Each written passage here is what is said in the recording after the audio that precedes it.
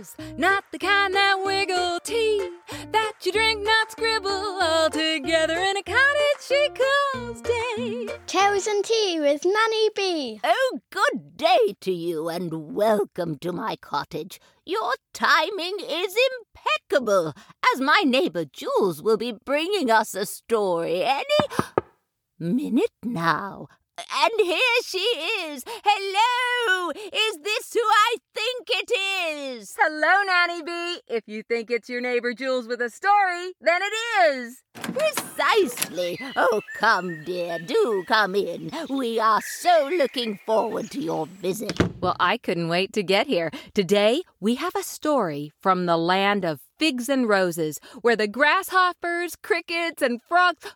Oh, I shouldn't say any more. I don't want to spoil it. Just listen, and you'll find out. Are you ready for a story? Oh, yes, please. Okay, then. Mina and the Moonlighters, adapted for radio. In the land of figs and roses, music seeped from the fast and shiny home, serenading neighbors of all makes and sizes. There were, of course, the Shabanis, Madanis, and Sultanis, families who refused refuge from the wicked air conditioning, which they believed would steal their good health, turning instead to their balconies, where they melted on their hot summer's eves. As rivers of salted water splashed across their brows, they were soothed into submission, listening to Mina and her family play and sing. Even the smallest of creatures, grasshoppers, crickets, and frogs, made their way closer to hear Mina's family. Everyone in her household added a layer to the music. Mother would melt her golden voice over anything the family was playing and sing its melody to the night.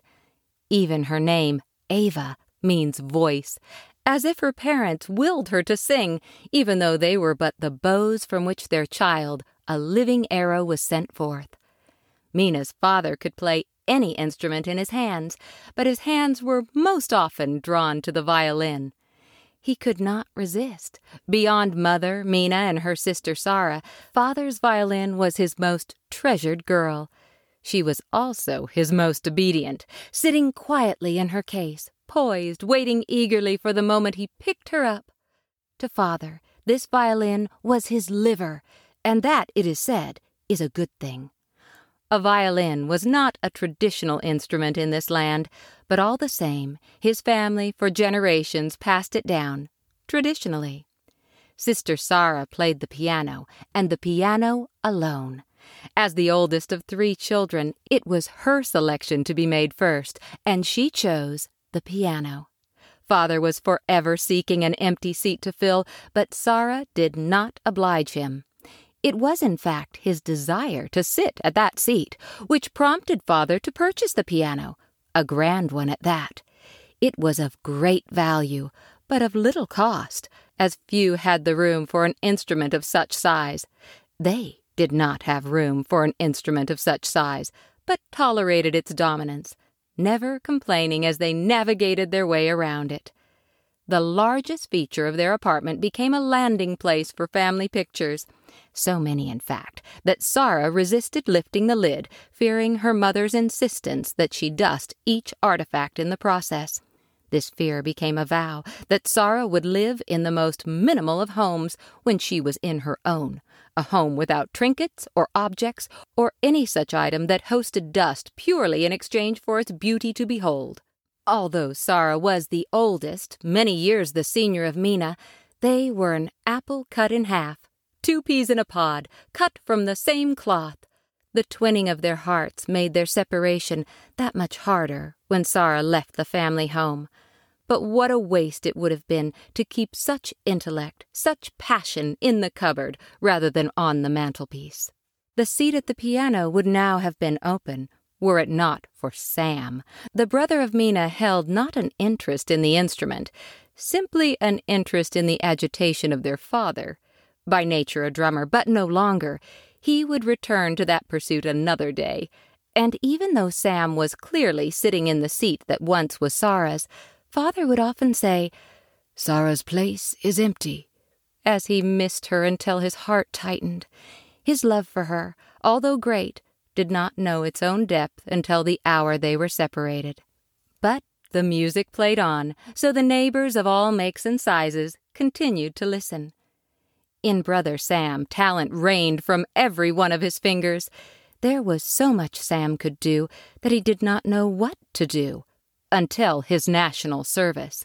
At 18, every boy, now man, in the land was called upon to join the military.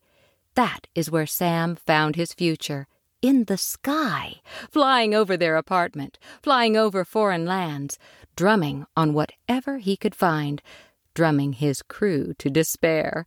With Sam gone, the seat at the piano was now free, and at last Father found his place.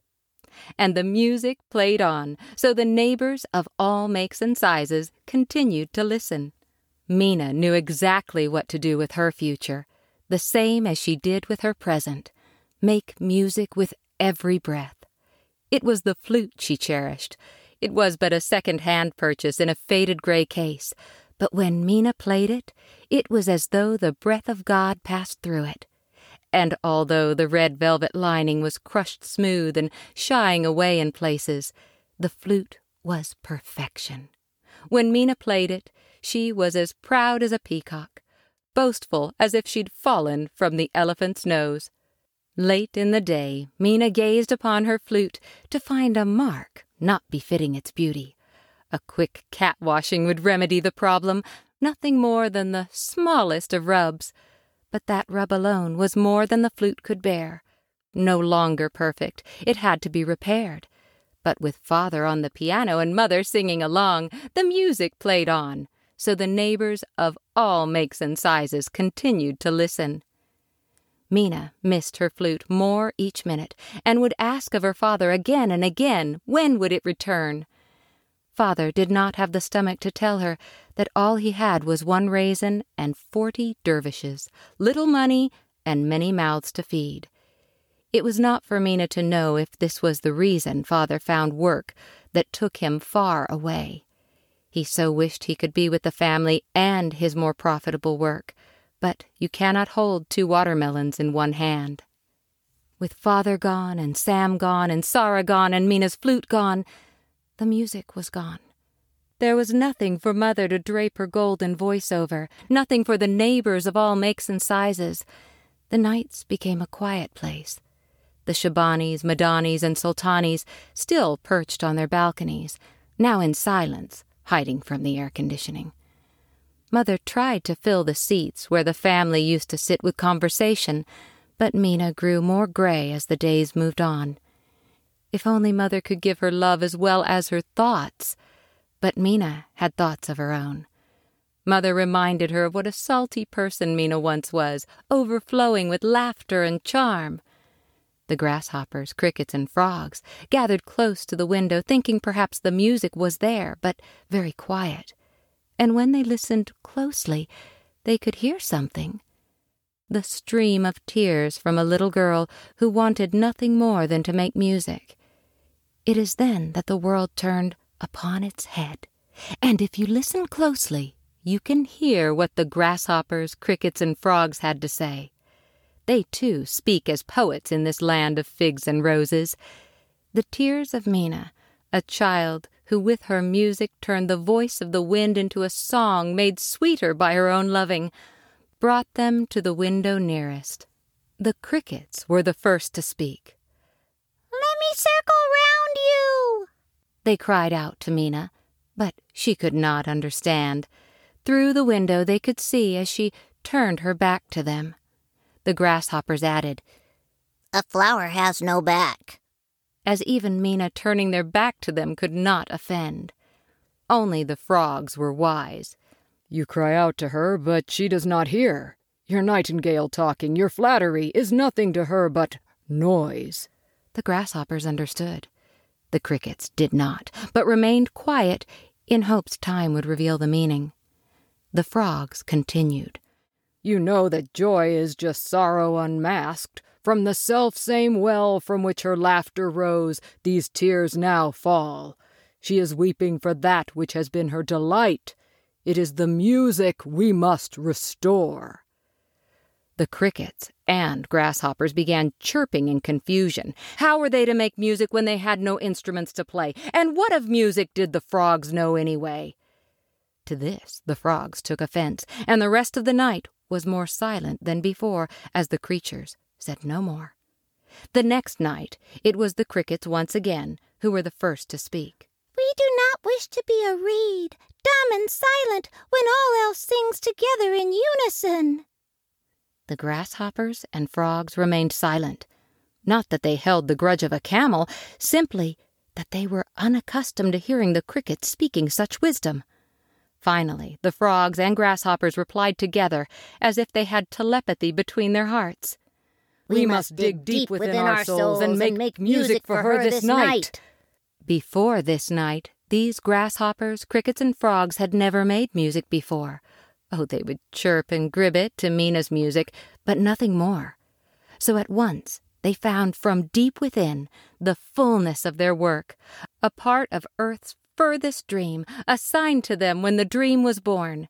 Before this night they were onlookers, walking half asleep, not realizing all that they were created to be. But now the cricket found his melody on the end of his wings, the grasshopper found his song on his legs, and the frog found his voice, his Ava, from within his throat.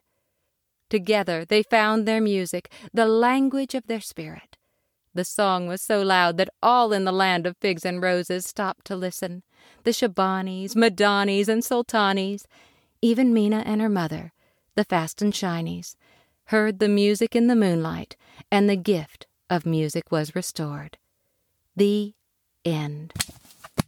Oh, thank you, Jules. Why, just last night it was a particularly balmy one, and I heard my local cricket band. Oh, they kindly invited me to join in, and I must tell you it's been some time since I've picked up my didgeridoo, but it all came back to me, like riding a bull. Don't you mean riding a bike? A bicycle? Good heavens, no. I forget how to ride mine all the time, but a bull, once ridden, never forgotten. Yes, I would find that hard to forget. Oh, and before I do, will you be joining us again soon? Of course I will. I'll be back again next week for more Tales and Tea. Go to nannybee.com. Go there to find out about all our episodes, including the transcript, so you can read along with us. To get a reminder of the next episode's arrival, follow us on iTunes or Spotify, and get in touch if you'd like to be on the show. Go on and leave a message for Nanny Bee, and you might be on the show. This has been a Toad and Hole production for nannybee.com.